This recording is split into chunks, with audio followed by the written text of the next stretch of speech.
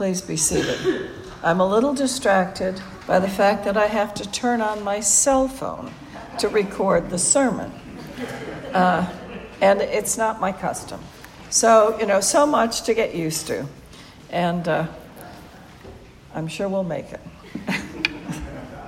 Oh, my. It is, as I've said to many of you, a joy to be here back in this pulpit again. The third time is a charm, isn't that it? Anyway, here we are at the beginning of Advent to share a journey together that I am so much looking forward to. Advent joy to you as we begin this season of expectation, preparation, and celebration. It is a gift to be with you. Together with the rector and her family, we will anticipate all that is to come and pray for the safe delivery of their child. What a perfect way to begin Advent. Our scripture today invites us to go deeper, to awaken to the advent of God among us.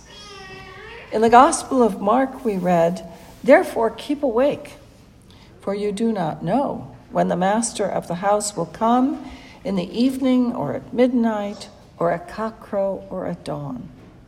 Or else he may find you asleep when he comes suddenly. And what I say to you, I say to all, keep awake."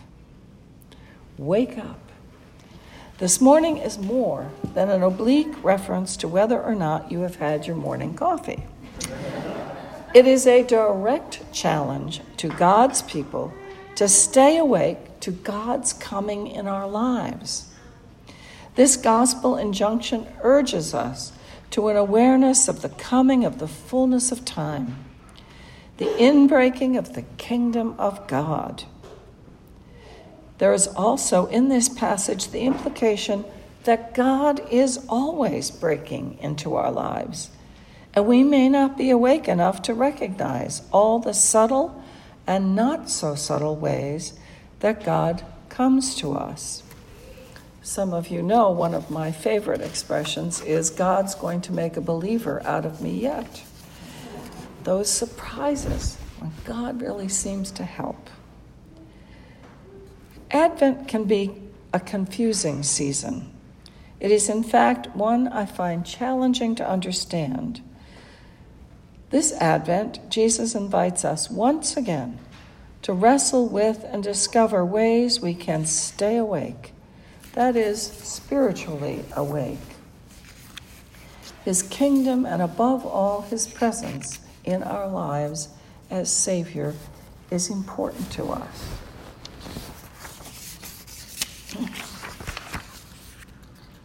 The writer Kathleen Norris, in her book, The Cloister Walk, shares her experience of the deepening awareness of the significance of Advent. She wrote, "I grew up only dimly aware of the Advent season. We usually had an Advent calendar, but even in the 1950s, before Christmas had become the consumer feeding frenzy it now is, the push to celebrate Christmas overshadowed the subtleness of Advent.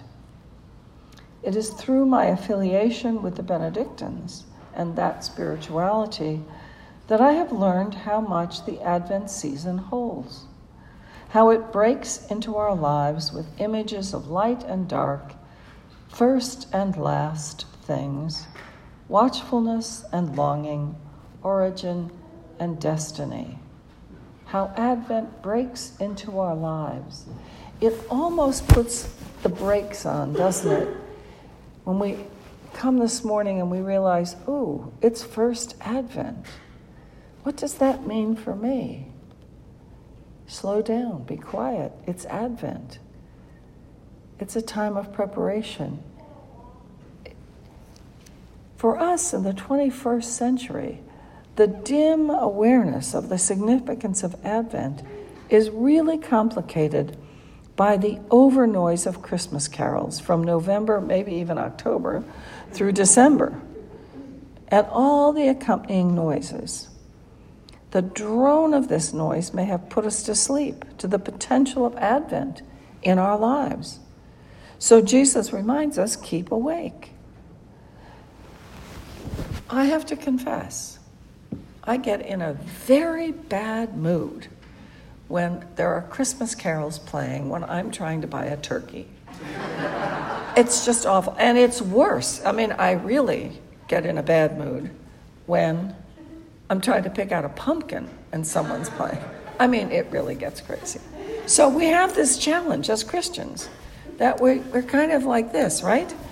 And for a while, it got to me, right? It really got to me. And I've had a conversion. I need to share my conversion. Maybe it will help you. So in my search to more fully understand Advent, I found an essay by Thomas Merton in a collection of his writings called Seasons of Celebration. It's an extended study on the work of St. Bernard.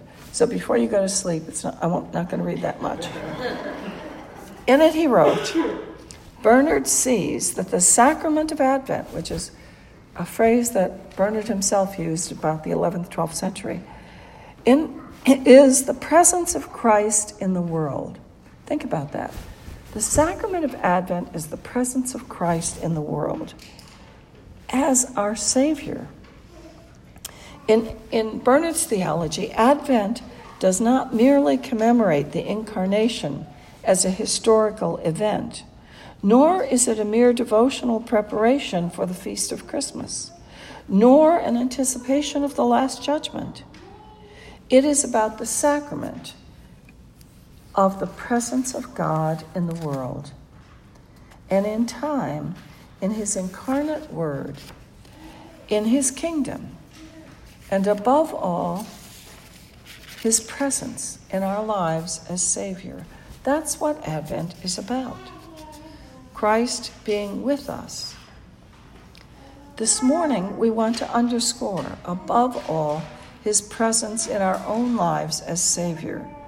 This is what we are to awaken to and remain awake.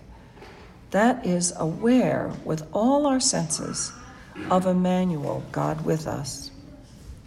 Being awake to the presence of God has freed me to enjoy, really enjoy, this season.